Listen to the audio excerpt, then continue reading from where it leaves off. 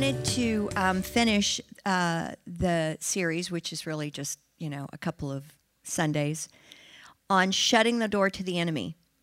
How many of you were here last Sunday? Last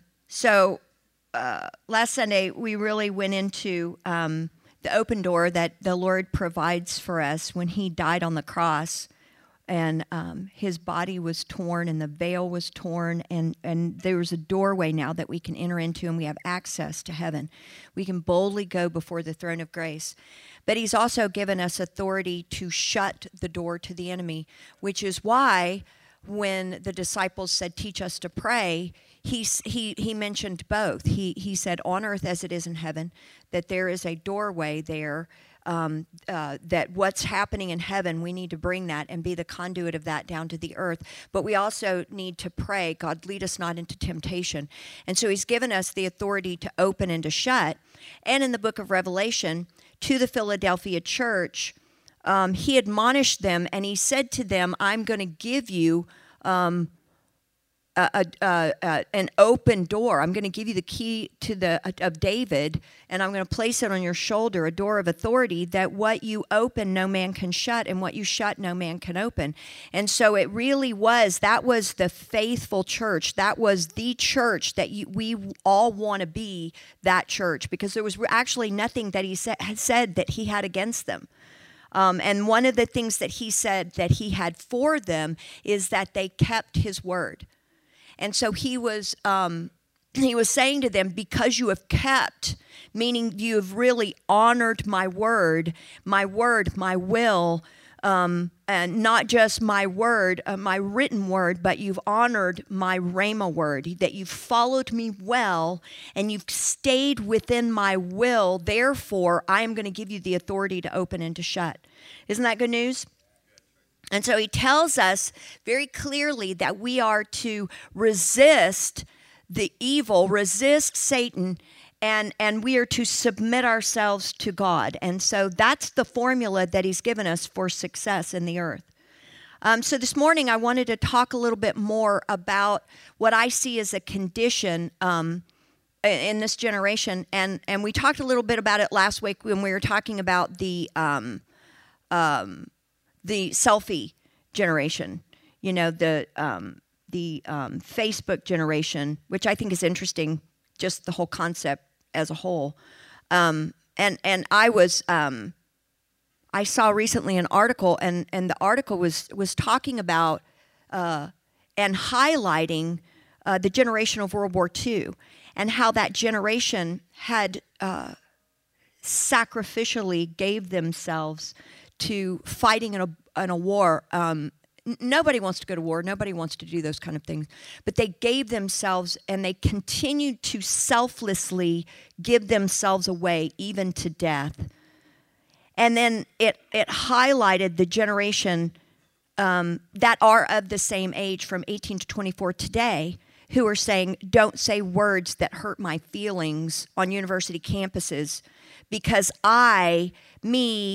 my is so esteemed in a wrongful way that they don't know what it's like to be selfless and to serve. What they are saying is, you need to serve me, and so you've got a generation that gives themselves selflessly, and now you have a generation that is so incredibly self-focused that you can't even say something to them and without hurting their feelings. And so they've lost all concept of freedom and true love. And so I wanted to talk about that a little bit this morning, but I also, that's what I talked about last week, but I do want to talk about what I see as also a situation in the generation today. And it's not going to be a total downer, I promise. You're welcome, Matthew. Georgianne Banov said this: the world wants you to be happy, but not holy. And religion says this: I want you to be holy, but not happy. But Jesus says, I want you to be both holy and happy. See, Jesus died so that we could have true love. We'd have true freedom. And all love and all freedom that is true is in Christ. And so he wants us to have an abundance in this life so that we can be led perfectly into his will. And in that place of his will, not our will, is the truest, highest, deepest, and widest forms of freedom that we could ever experience. Agreed? All right, I want to share with you a quote from Augustine of Hippo from 410 AD.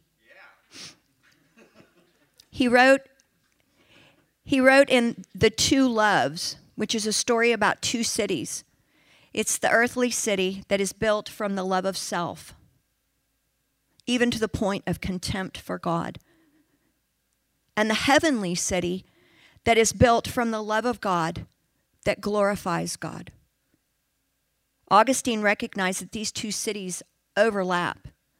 And he said this, that we must live in both, but we must only be of one.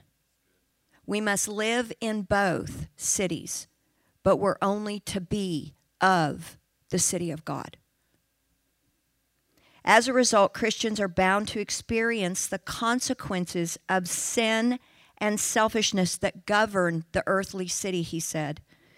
In order to avoid despair and promote goodness in the earthly city, the church, this is 410 AD, guys. The church must hold fast to their identity, biblical standards, and mission as citizens of the eternal city of God.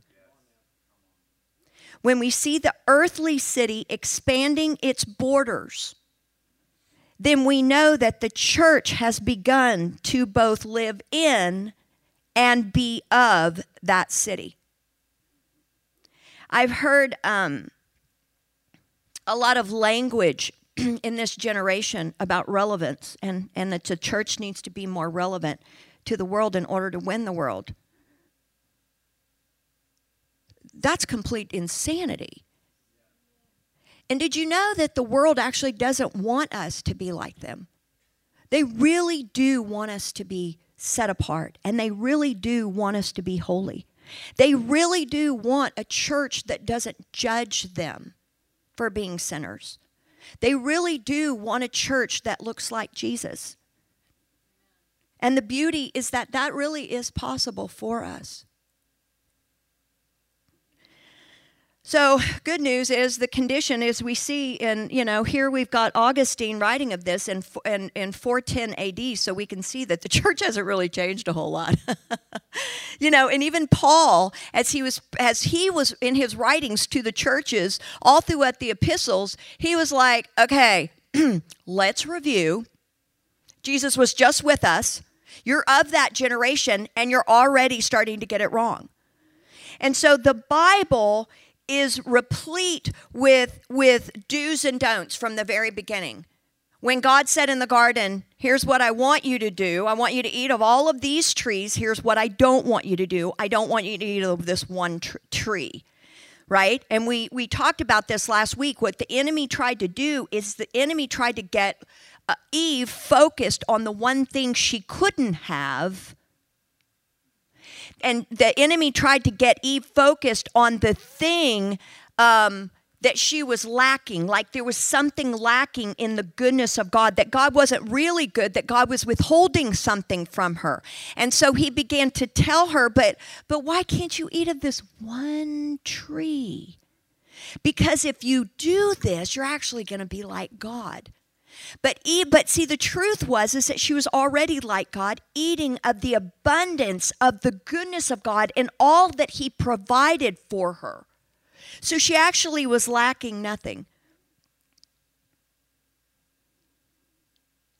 You see, selfishness births rebellion, and selflessness births obedience. One is love of self, and the other is the love of God. One says, I'm going to obey if it serves me, and the other says, I will obey if it serves God.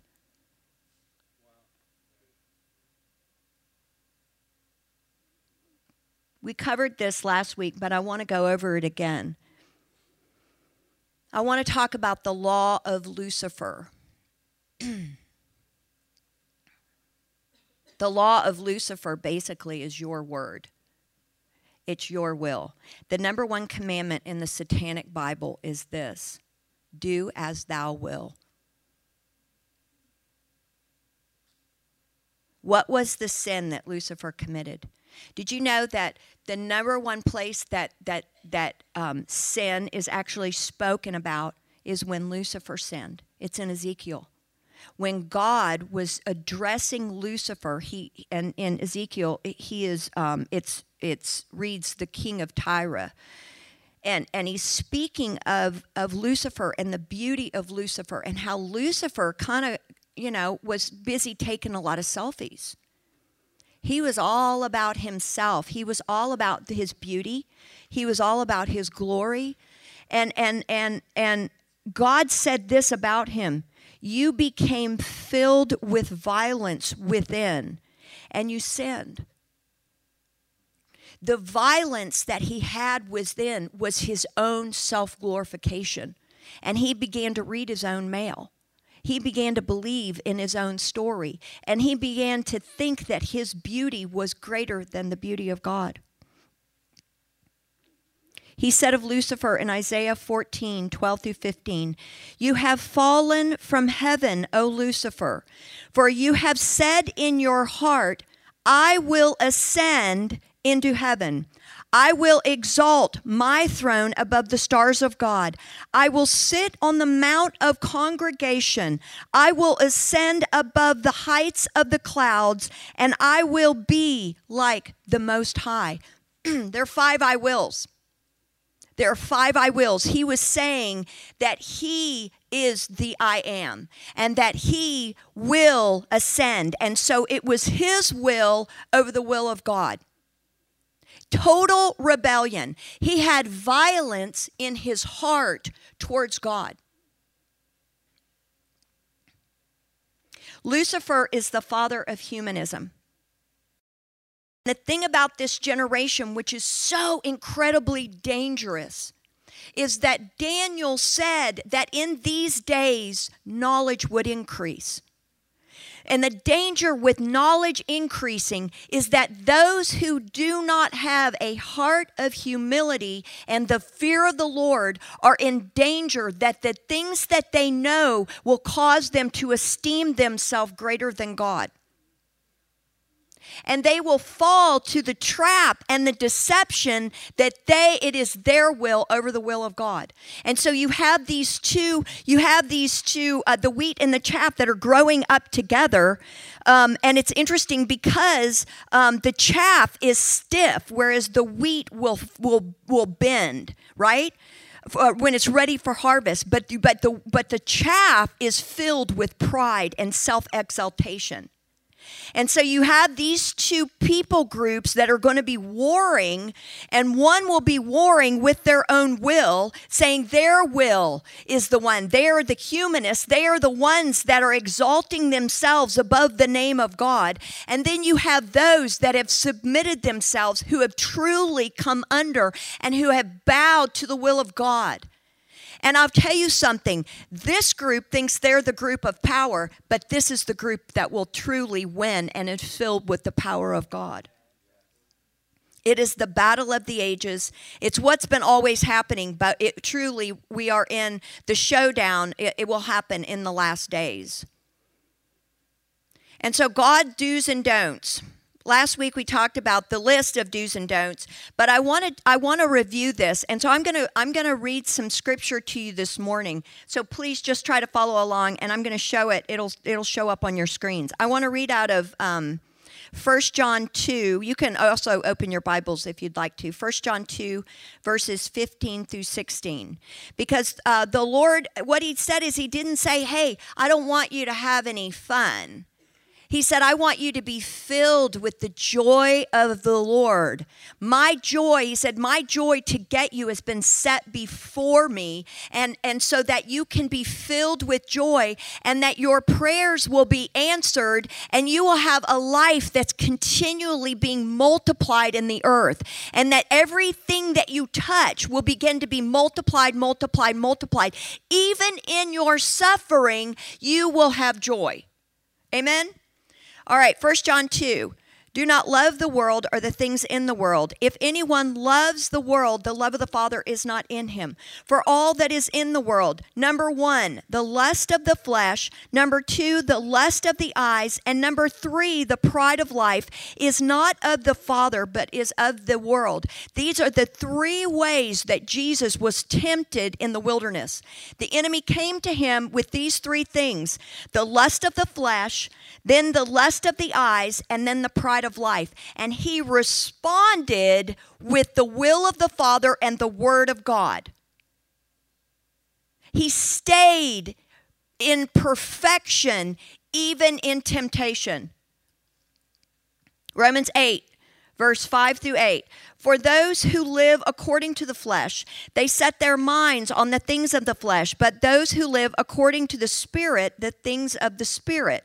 For to be carnally minded is death, but to be spiritually minded is life and peace. Okay, say that with me. To be spiritually minded is life and peace. That doesn't sound boring to me. Because the carnal mind is enmity against God, for it is not subject to the law of God, nor indeed can be. So then, those who are in the flesh cannot please God. Therefore, brethren, we are debtors, not to the flesh, to live according to the flesh. For if you live according to the flesh, you will die. But if by the Spirit you put to death the deeds of the body, you will live. Life and peace, life and peace, life and peace. Have you ever experienced real life and peace in God? How many of you have ever experienced that? Raise your hand. It's that place of more than you can hope or imagine. It's that place that is not self-will, but it's God's will. And all the self-will that we have, we're trying to get to that place that we know that God has for us, but we do it according to our own self. And in that is the flesh, and the flesh cannot compare to the Spirit and the things of the Spirit, that when we begin to get the will of God, it's so much more than if we to try to get it in our own strength. Does that make sense? Galatians 5:16 through 25. Then I say then, this is Paul, walk in the Spirit, you shall not fulfill the lusts of the flesh. For the flesh lusts against the Spirit, and the Spirit against the flesh, and these two are contrary to one another, so that you do not do the things that you wish. But if you are led by the Spirit, you are not under the law. I want you to say that. If you are led by the Spirit, you are not under the law. That's really good news. I don't want to be under the law. Do you want to be under the law? Now, the works of the flesh are evident, which are adultery, fornication, uncleanliness, lewdness, which is obscene language, idolatry, sorcery, hatred, contentions, jealousies, outbursts of wrath, selfish ambitions, dissensions, heresies, envy, murders, drunkenness, revelries, and the like, of which I tell you beforehand, just as I also told you in times past. Now, this is Paul obviously repeating himself. That those who practice such things will not inherit the kingdom of God. Now, this is a pretty exhaustive list. I think this even goes beyond, when you agree, the 10 Commandments, right? You're looking at the 10 Commandments and you're looking at these things going, I'm pretty sure that I may have had courts jesting last week. You know, I mean, you're going, man, this is tough. Because I want to inherit the kingdom of God, right? But fortunately, dun, da, da, da, there is God's word, the law of Christ. Jesus was 100% man and he was 100% God. Can we agree? Right? Matthew did a great job of preaching that. Thank you, Matthew. The beauty of Jesus. And he was a forerunner. He came to show us who we're going to be. So I am 100% God and 100% man because I have Christ living on the inside of me, right? I have Christ. There's not like a mini Holy Spirit or like 50% Holy Spirit. There's like 25% Holy Spirit, but there's 100% Holy Spirit living on the inside of me. And I think we can all agree I'm pretty much 100% flesh. Okay, I may be like 150% flesh, but anyway, especially in these stretchy pants. Okay, I had like 3 turkey sandwiches yesterday, but anyway, who's counting? He was a forerunner. Jesus was a forerunner with Christ living on the inside of us. So he was basically came and he said, okay, I'm going to show you how this is done. All right? And the word says that he learned obedience through his suffering, right? And remember when Paul had his Damascus Road experience? And the Holy Spirit's talking to Ananias, who's supposed to then, kind of disciple him into the way to be a Christian. And Ananias is going, yeah, that's that guy's killing everyone. I'd rather not do that. And the Holy Spirit says this to him: I want you to tell him about the things that he must suffer for my name's sake. Okay, you want me to go tell him that he's got to suffer for your name's sake and he's been killing everybody. Can I just tell him that everything's going to be great, that he's going to get a Mercedes and a big house and la, la, la, la? Isn't that the gospel? Everything's going to be great, right? But he learned obedience through suffering. So guess what? We get to learn obedience through suffering. Paul learned it. Peter learned it. They all learned it. So when we are in pain and we're suffering, we need to call it all good and say, God, thank you. Have your way in me. Work out that thing that I have to be obedient to you, even in the place where everything is saying, no, go your own way. Do it your way. Do it your way. Get out of the will of God and do it your way. It's the same thing with love. The way that love increases is when the enemy gives you an opportunity to hate your brother, right? It's the same thing with obedience. Obedience grows when you're given the opportunity to be disobedient. Yep, like downhill skiing. Never understood that either. It's like you downhill ski and you've got to actually lean downhill in order to slow down. What is that? It makes absolutely no sense. It's the upside down, inside out world of the kingdom. Anyway.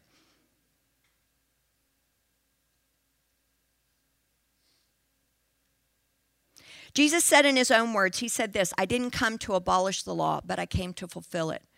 So if he came to fulfill the law and he did that for us, then we know that he overcame the world and he overcame that list. He said, listen, I've overcome all of this and I'm going to show you now how to do it, because I've actually brought something new, a new covenant, a new law that is going to supersede the law of the old covenant.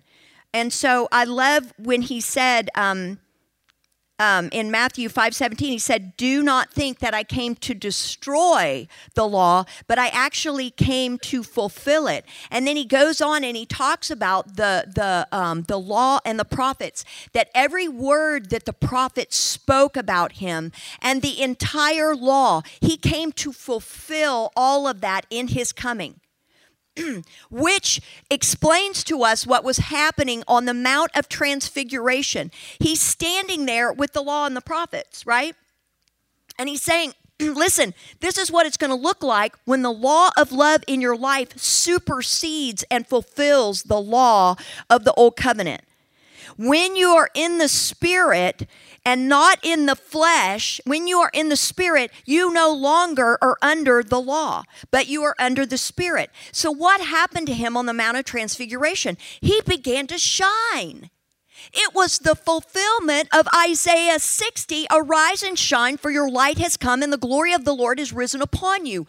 Beloved, I am telling you that as we fulfill the law in the same way by the law of love, we're no longer under the law of the Ten Commandments, but we've fulfilled them through the law of love.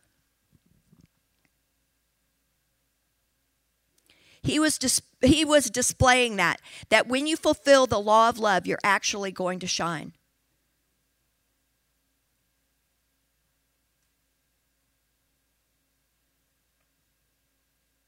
So whereas the Old Testament law was a set of rules, and it's really interesting because when the Pharisees came to him and they said, okay, which one of these laws is the greatest? And don't you know that the spirit of religion wants to assign a greater weight with different types of sin? And I've seen that with this generation. It's like, well, I'm going to go out and get hammered. I'm going to cuss like a sailor as a part of my everyday language. But I'm not murdering anybody, and I'm not having sex outside of wedlock, so, hey, I'm cool. It's like, you may want to revisit that. Because, I've actually tried to minister and to lead people out of that, and it's interesting because they actually tell me I'm religious. And I said, well, I didn't write the book. I'm just trying to help you out because rebellion is the beginning of deception. You open a door to rebellion, what happens? Then you begin to rationalize why you're rebellious. And then you begin to give the word, oh, well, the word says blah, blah, blah, blah, blah. That's why I'm rebelling, and that makes sense. And then you go on down that slippery slope, and look where you end up. Do you still like me? Come on, man, I'm preaching the truth. It hurts so good. Come on, Kat, sing it with me. Woo! Kat's like, no, you can't sing. Thank you. I was trying to keep up with you before, but I almost passed out. All right, so Jesus told us that there's 2 commandments that would actually fulfill the 10 commandments of the law. Basically, the law, have you been through that list? It's like obey, obey, obey, obey, obey, obey, obey. And then the 2 commandments, and I like 2 better than 10. I can't even remember the 10, quite frankly. I'm like, don't steal. don't take your neighbor's stuff. But the 2, that's so easy to remember. Okay? Love God with your whole heart. Love God with your whole being. Love with all your strength, with all your mind. Love him. And the second is similar to it. Love others as you love yourself. Love others as you love yourself. Because why? Because love covers a multitude of sin. You see, when we're in the law of love, it covers the law of the Old Testament. It covers all of these things, and it doesn't lend itself to it's not like, oh, you have the grace to sin. You have the grace now to overcome. You've been given, and grace is an empowering thing, that you've been given the grace to have the revelation that you go, oh, it's about love. I love God so much that I don't want to sin. You know?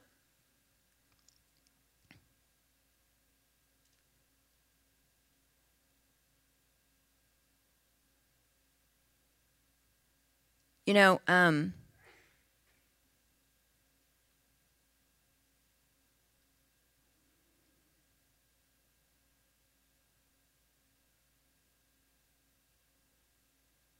I've had several occasions where I have had the privilege of leading and in my life. I started a company for Omnicom, and I also, leading here. And it's been just such a great pleasure to do that. One of the challenges that I've noticed with this generation is the separation of the heart and the hand.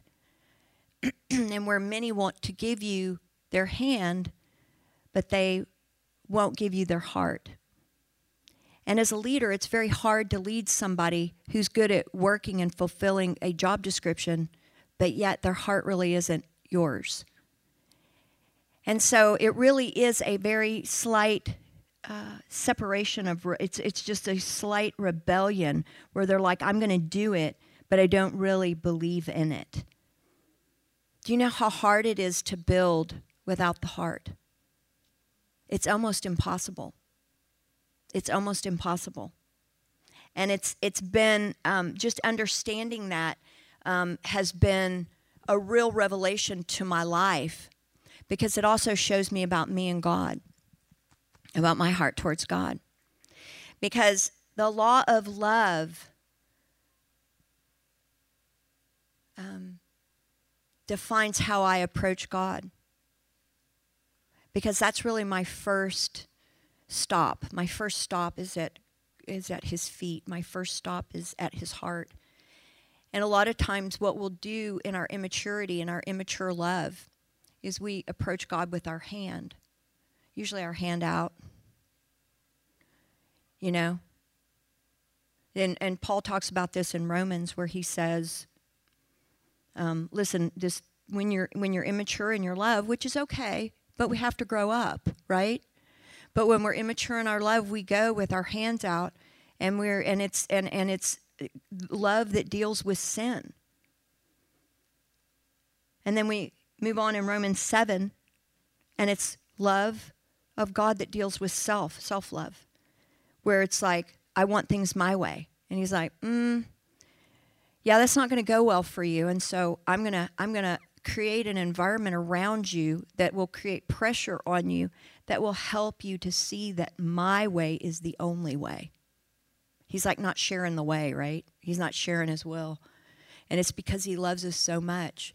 But where we really want to get to is we really want to get to Romans 8, which is the love of Christ that's exploding in us and through us. It's the Roman road. And for me, I've gone through this whole process, and it was the process of death to self, death to self-love. And even recently, I've just had an encounter with the love of God. And he said to me,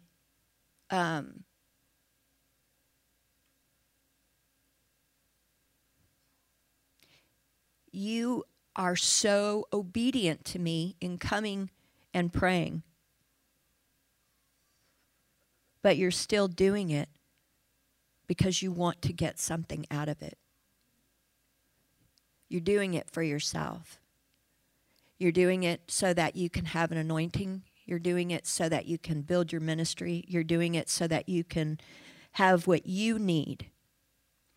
And he said, I really need you to let yourself love, just for the sake of loving. That you would come to me just because you love me, just because you want to be with me, but that you don't have an agenda.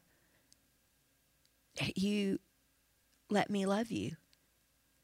And that truth changes everything. Because we really, it's hard for us just to go because of love, you know. And it really has changed my prayer life.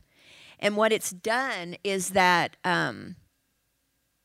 there's such a victory in it. There's such a winning in it that you begin to not care about your ministry, your success.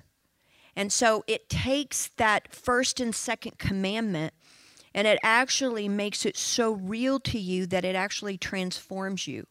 And so you really do start going to him just because you want to be with him. And you've decided and made a commitment and had a revelation, I'm just going to come because I love you. I'm not going to come because I have to, because that's what Christians do. I'm not going to come because I want something from you, but I'm just going to come to be with you because I love you. And so getting to that place is really true love. And then you can really start loving yourself. And then you can really start loving others. And that's where God begins to transform your world. That's really what he was after when he created Adam in the garden. He was after a son, and he was after a family. So I want to close with this. I want us to stand, and I want us to, in our hearts, just make a commitment today that we're going to love just because. Just because. And we're going to go to God and we're going to love him for who he is, not for what he can do. we're gonna go to him because we enjoy his friendship. We enjoy his words. We enjoy his presence. Not because we need, the list goes on forever, right? And so, Tyler, would you put some worship on? I really don't have the strength to do the list, but I know that I have the ability to love because God's given me the ability to love.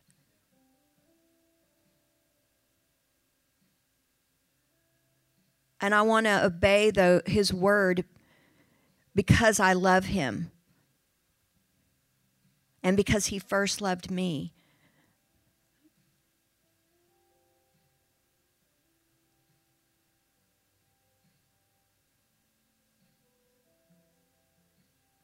So, Lord, we ask you to come right now. And if we've approached you in a way that has, even in our ignorance, Father, you're so good to just show us. You're so good to show us the condition of our own hearts. Would you come this morning and just show us how to do it? Thank you that Jesus came and he gave us the blueprint for love. I ask this morning, God, that you would come and just awaken us again to that love. That you would grow us up in love. That you would grow us up, Father, that we could be with you where you are. That the true unity is the unity of heart, not unity of hand. God, that we would become one with you in our hearts so that we could become a true church that is united in our hearts, God. Where we could really begin to prefer one another because of love, not because it's the right thing to do. We love you, God. We love you. We love you. Yeah, just give us the strength to do this and to live this kind of life. And I pray all of this in Jesus' name. Amen.